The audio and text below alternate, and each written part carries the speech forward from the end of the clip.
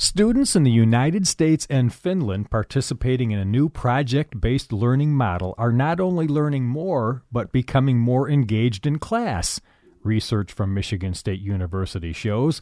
Joseph Kraychek is Lappin Phillips Professor of Science Education with a faculty appointment in the MSU College of Education. He's the director of Create for STEM. That's a joint institute between the Colleges of Natural Science, Education, Engineering, and Lyman Briggs. Create's mission is to improve the teaching and learning of science and mathematics through innovation and research. He and his colleagues explain powerful early findings from their ongoing international experiment in a new book for educators, policymakers, and researchers. It's titled Learning Science, The Value of Crafting Engagement in Science Environments. And it's a pleasure to welcome Professor Kraychek to MSU today. Joe, good to see you. Thanks, Russ. It's a pleasure to be here and talking with you. Can you first tell us a little bit more about Create for STEM and its mission? What do you do there? Sure. Create for STEM, and it's an acronym. And so I'm going to spell out the acronym, and you have to follow along with the CREATE. So collaborative, research for education, assessment, and teaching environments. Create for STEM, science, technology, engineering, and mathematics. CREATE is a institute that actually is funded through the Provost Office, through the College of Natural Science, and the College of Education. And besides those two colleges being involved, the College of Engineering as well as Lyman Briggs are also part of what CREATE's all about. And the reason why it's this 4 colleges is because the mission of CREATE is to improve the teaching and learning of STEM, K through 16. And to do it through research. That's why it's collaborative research. And so we work together jointly, the faculty in those various colleges, to try to make a difference in how children learn. If it's K-12 or if it's in higher ed. We have some amazing efforts going on in our colleges of natural science and engineering and Lyman Briggs, really to try to improve the teaching of STEM. But we also have some wonderful K-12 project, which this conversation is about, to really improve what it's all about. Because I think you know that STEM is integral to our society. Yeah. We can't, you're listening to this on a podcast. These did not exist 10, 15 years ago, right? Right. How does that digital nature of these podcasts work? This is all STEM. And so science and technology and engineering drive our society. So if you don't even plan to go into STEM, you still have to understand what's going on. Maybe not understand how your podcast work, but certainly going to the doctor's office to understand, do I really need to get this flu shot? Are these organic eggs really that much better for me than these other eggs that aren't listed as organic? Those are all decisions that people in the public have to make. We also have to vote on important issues like water quality and air quality. And so these, even if you don't become a STEM person, these are really important. But you know, the employment that out there is right now is really in STEM as well. There's lots of employment. But you do, as a learner, as a person, as a human being, you do have to be prepared in order to take those jobs. So there's good jobs out there, but they're STEM related. But you don't have to be interested in STEM. STEM's still really important for your everyday life. And that's what CREATE's all about. It's through research or innovation, through trying to, and then not only just doing something, but then figuring out, does it really work in the classroom?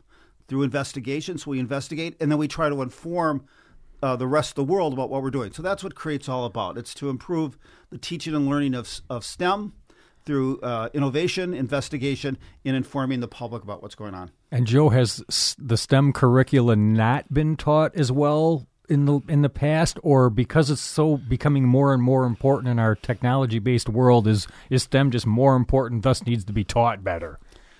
You know, there's always been a chosen few in our society that like STEM, or they were driven externally to be going to STEM. But for the most part, come junior high, kids lose interest in STEM. And so the fallout as we get towards high school in chemistry and physics is just tremendous. Very few percentage of our kids have never taken physics. It's probably one of the lowest classes lowest enrollment that's out there. But it's so important for our world, right? Understanding energy, understanding forces, understanding how digital technology works. These are critical ideas within within physics, and very few people really understand energy, right? I mean, should we invest in our nation to build trains that run across our country? Is that really going to make a difference in air pollution? Or do we stick with our cars that are gas-driven, right? What works better? That's a question that's rooted in physics.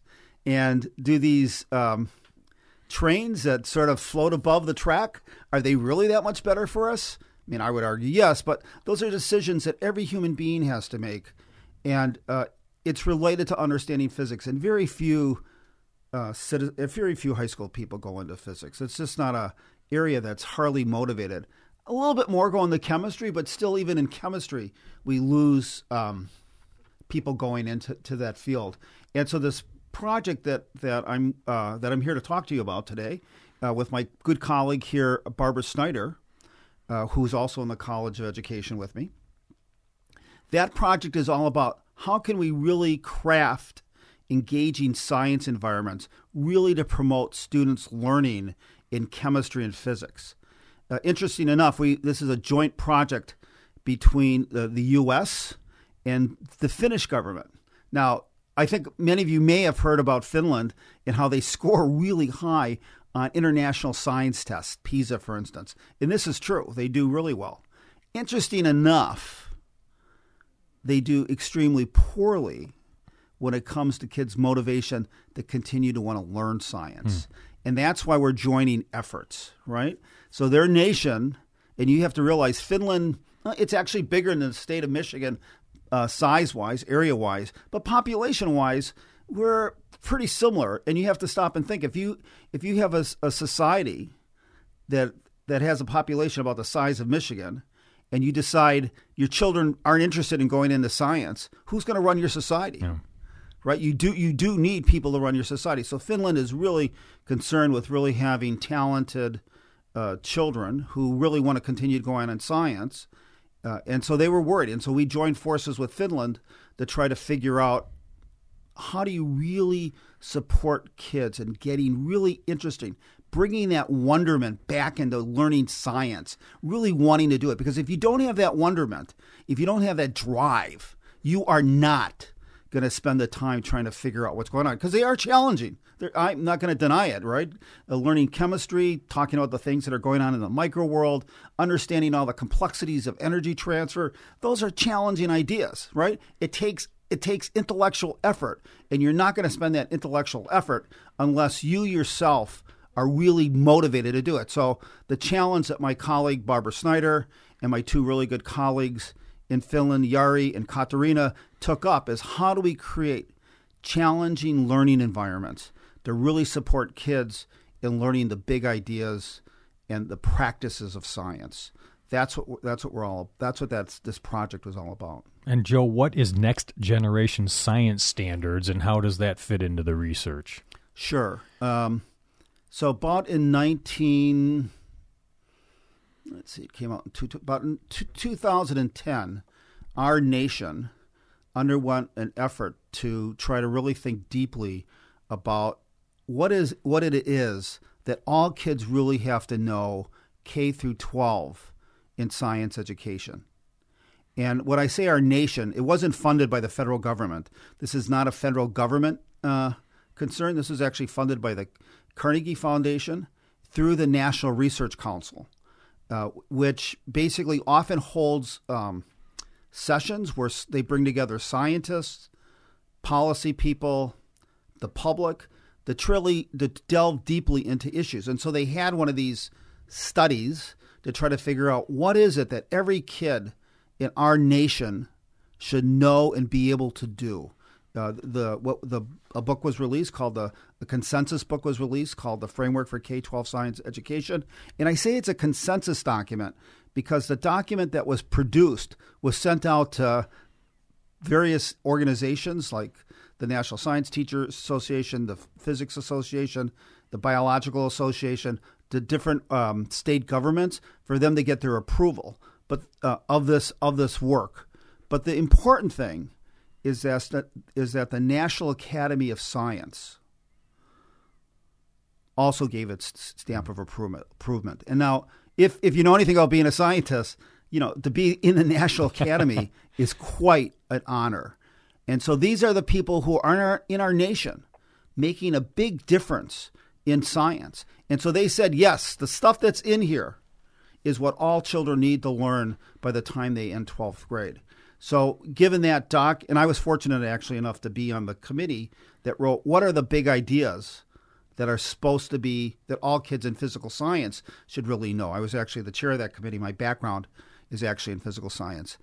And given that document, so they came up with what were the big ideas in physics, physical science, biological sciences, earth and space sciences, and engineering.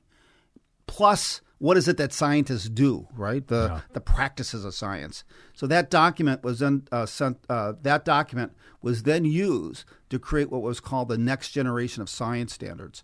And what that committee did, which I was again fortunate to serve on, was to say, look at, and this was based on the recommendation that came from the Framework for K-12 Science Education. It said that standards have to be phrased in a way that kids use their knowledge. And so we have a totally brand new set of standards that are an integration of a scientific practice and the big ideas of science, plus these ideas called cross-cutting concepts that sort of cut across various disciplines about kids actually being able to use their knowledge. So it's not just that kids will understand the particle nature of matter, but kids will be able to construct a model to show that when matter changes, it undergoes some kind of change at the structure at the molecular level, right? It's a totally different type of standard. And our nation right now is involved in an effort to try to figure out various states. Many states across our nation either adopted or adapted them.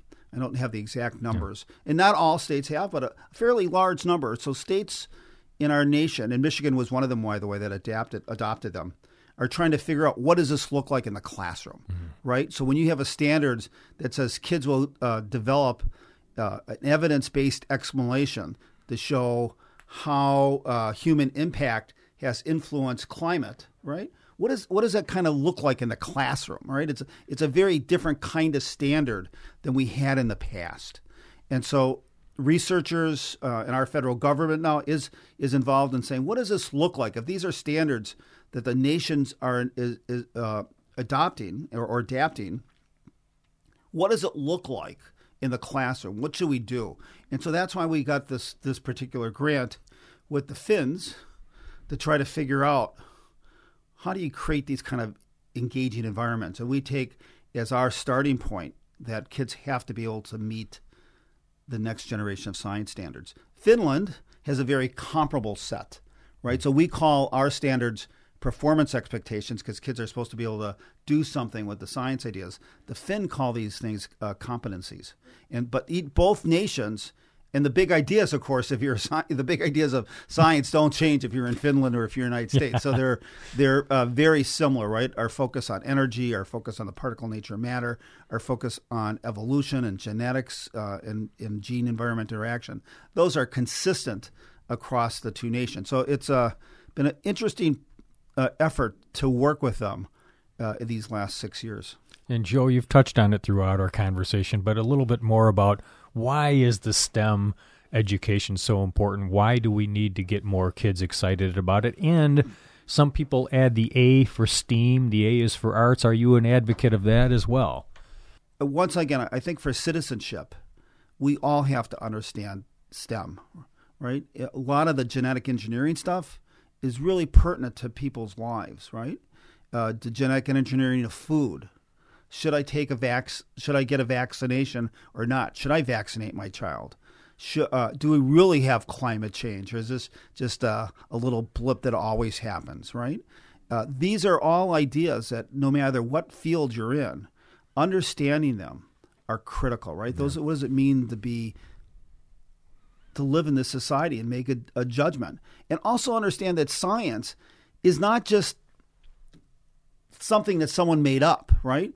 People have a fundamental misunderstanding of what we mean by theory. They think, oh, it's someone's idea. No, that's not true in science, right?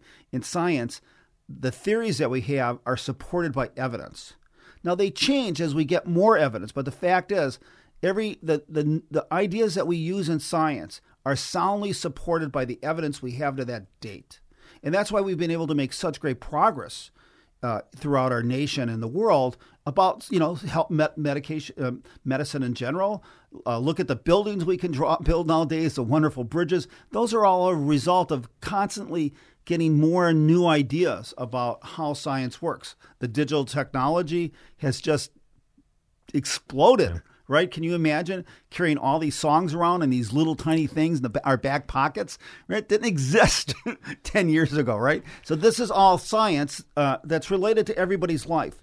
But we also need scientists, people who are trained in STEM, to do a lot of wonderful technology jobs and create the new technology, right? So it's both, we need people power to drive the technology. You're not going to walk in and work on an assembly line anymore because we got robots doing that technology. But the robot breaks down, someone's got to fix it. That's a technician. And you're not going to fix the robot unless you have a lot of science training. When I was a kid, I could take a car apart all the time. Yeah. Nowadays, right, it's impossible, right? The technology that's in a car, right, is impossible. So you have to know some things about, if you're even going to be in the work of the car industry and as a mechanic, you have to understand technology and how things work. So it's fundamental, both as a citizen, to get good jobs and also to create new products and new innovations in our world. So at all levels, I think STEM education is really critical. As I'll have to tell you, I am a science educator. I've been a science educator my whole life. I started off teaching high school chemistry for a number of years. I first heard of STEAM when I was in South Korea. I had a sabbatical in South Korea. And to this day, I'm still trying to figure out what that A means. I think we're getting, some people want to say it's art. Some people want to relate it to design. Certainly design is really important in engineering and in science. You have designing stuff all the time. And I love art. So I'm not exactly sure what it's unclear in the field, at least from my perspective of what it means. So.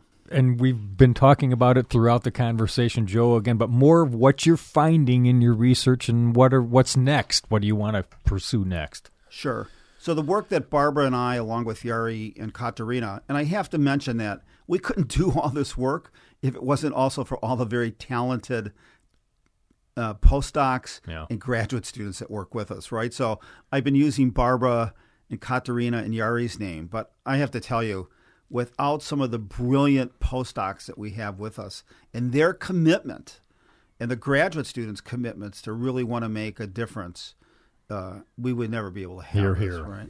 So I did want to bring that out to sort of see how important they are. So what we're doing is what we're really trying to do is how do you create these engaging learning environments? And we've actually, we took a perspective of trying to use what we call project-based learning, which really engages kids in instruction by answering questions that are anchored in phenomena that kids might find interesting. Certainly not maybe as dull as you might have gone into something that's more motivating than what's there in the past. I'll give you one example, for instance, and I'll do it because I'm a chemist. In chemistry classes, if it's high school, if it's college, you're always studying the periodic table. But that's what you're doing. We're going to study the trends in the periodic table. Well, that's motivating, right? Now, if you're a geek like me, if you like chemistry, you might find that interesting. But most high school students say, okay, the periodic table, I think it's something they have to memorize. I never memorized the periodic table. I learned it by using it. And so that's one of our approaches, by the way, using ideas, not just memorizing ideas, but using the ideas. But instead of saying to children, we're going to study the periodic table, what we do is we pose them a question. You eat table salt every day, isn't it? Yeah. True? Right? Right. We sprinkle it on our food. It really is a wonderful enhancer of flavor, right? No problem. But it's made up of these two things, sodium and chlorine. I don't know if you know anything about chlorine, but you take a little tiny piece of sodium. You take a little piece of sodium, you drop it in water, it explodes, right? Chlorine, that we don't want to be around it because it causes us to it's like a burn. It reacts with our skin and everything, right? So you take something harmless that actually enhances the flavor of food, and it's made up of these two reactants, sodium, which is explosive, and chlorine, which is deadly to us. How come? How come you can take something like sodium and chlorine, they can react together or mix together, or actually react together and form something that's harmless? So so instead of driving a unit by the period, we're going to learn about the periodic table. We'll say, we're going to figure out why sodium chloride is safe to eat and sodium and chlorine are not. So all our projects, remember I said we're involved in project-based learning, are driven by both a scenario and kids experiencing these phenomena. It's very simple. You have a little plate of sodium and sodium chloride. Kids can taste it. They know what it tastes like. And then the teacher demonstrates what happens when I take a piece of sodium and I throw it in water. Well, kids love it because it explodes and fizzes around and bursts into flame. And so this is sort of our catcher to say, okay, why is that? Why can you eat sodium chloride, but you can't eat sodium? What's going on here? And so that's some of the work that we do. This past year, last academic year, 2018, 2019, we did a relatively large, what's called an efficacy study. And what that means is that we actually had students who were involved in using our materials in chemistry and in physics. And we worked very closely with the teachers, right? You can't just hand these new materials off to teachers and expect for them to really understand. It's different. It's different than the way I was taught. It's different than the way they were taught. And so we do long-term professional learning to support the teachers in actually doing this kind of work. So we took our treatment group, which were our teachers who had this professional learning and who also have the materials, and kids have the materials, and we compared them on a summative assessment with control kids who also have the same subject matter, right? It's not like the kids did not study the periodic table or they did not study forces and energy. They studied the same topics. And we gave them in a summative assessment that was developed by a third party, actually the Michigan Department of Education, in preparation for the new Michigan science test. And kids in the treatment group outperformed significantly and substantially kids in the control group. Now, that's an amazing finding, and it's also an amazing finding that we sort of parsed out the group based upon a pretest. So we had kids who were sort of in a lower third, middle third, and high third. And no matter what third we looked at, the kids in the project-based learning outperformed the kids in the kids in the control substantially and significantly. Now, this is a big deal. Why? Because kids typically who go in the chemistry or physics are kind of at the top of the cream already, right? I mean, there's a filter there. So even though we have this filter and we matched the kids so that there were, the treatment group was not biased to having more motivated, higher intellectually driven kids, they were matched. The kids in the treatment group outperformed the kids with the PBL, outperformed the kids in the control group. Interesting enough, Finland did a similar kind of experiment, and they have very similar results that we do. Quite an amazing finding, not only for what should happen in our schools in the United States in chemistry and physics, and I would generalize to all sciences, but also what should happen across the world, like in Finland and stuff. Yeah. Well, Joe, the book that's chronicling some of the early findings in your research is called Learning Science, The Value of Crafting Engagement in Science Environments. Summarize for us the key takeaways from that book you'd like us to get.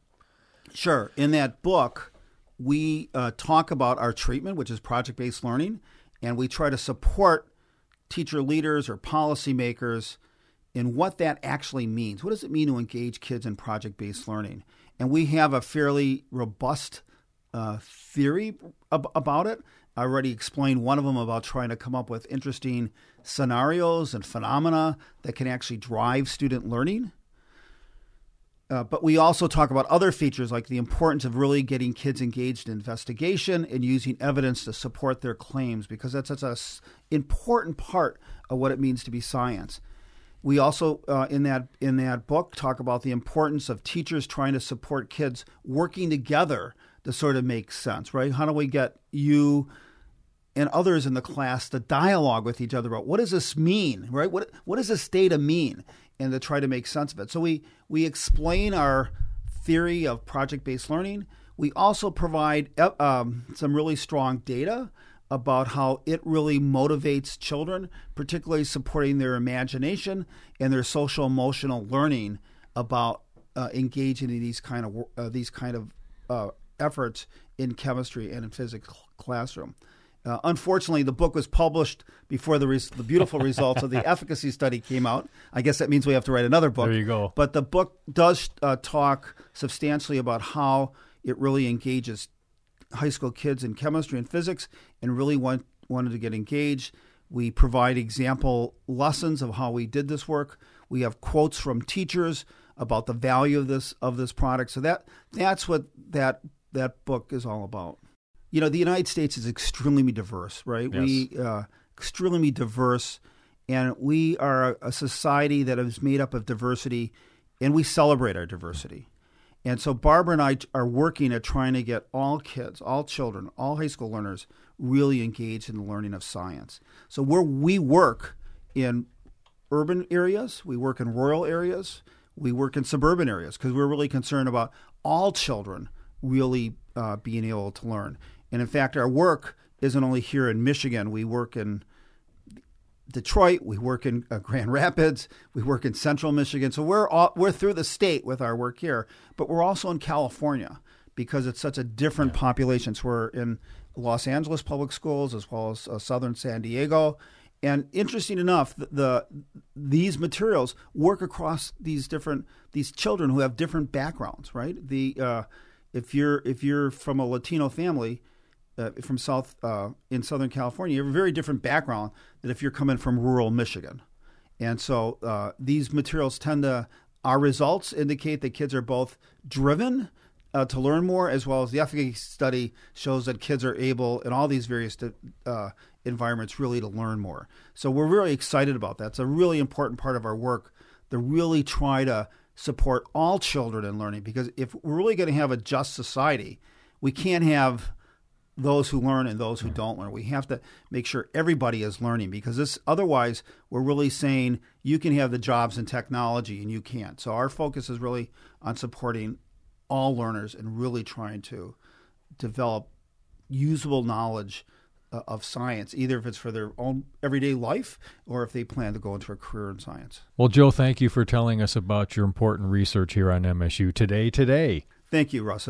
It's a pleasure being here and talking about this important work and chatting and meeting you. That was Joseph Kraychek. He's the Lappin Phillips Professor of Science Education with a faculty appointment in the MSU College of Education. He's the director of Create for STEM, which we've been discussing. That's a joint institute between the Colleges of Natural Science, Education, Engineering, and Lyman Briggs. Create's mission is to improve the teaching and learning of science and mathematics through innovation and research. More on the web at createforstem.msu.edu. That's the word create, the number 4, and then STEM, STEM, createforstem.msu.edu. And I'm Russ White. This is MSU Today.